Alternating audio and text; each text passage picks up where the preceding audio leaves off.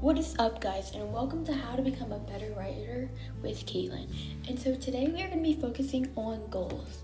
And so you're probably like, why do we have to focus on goals? It has nothing to do with writing. Well, actually, it does. Well, when you first start off writing, you always want to set a goal, only for that specific piece, of course. So you want that goal to be specific to you and only to you. And you only want to pick one goal. And you're like, why do I have to pick one goal? Because it's easier to just focus on and develop your writing, and next time you can choose a different goal. So what I personally recommend is starting off with a small goal that you know that you have a major problem in.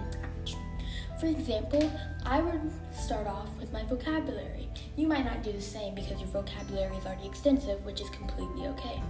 But I would just focus on my vocabulary mostly and just kind of remember it throughout the entire essay to focus on my vocabulary.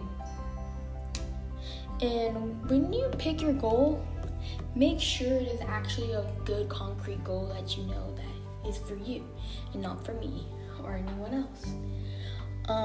And that's all I have for today with goals. Thank you for tuning in, and make sure to come back next time.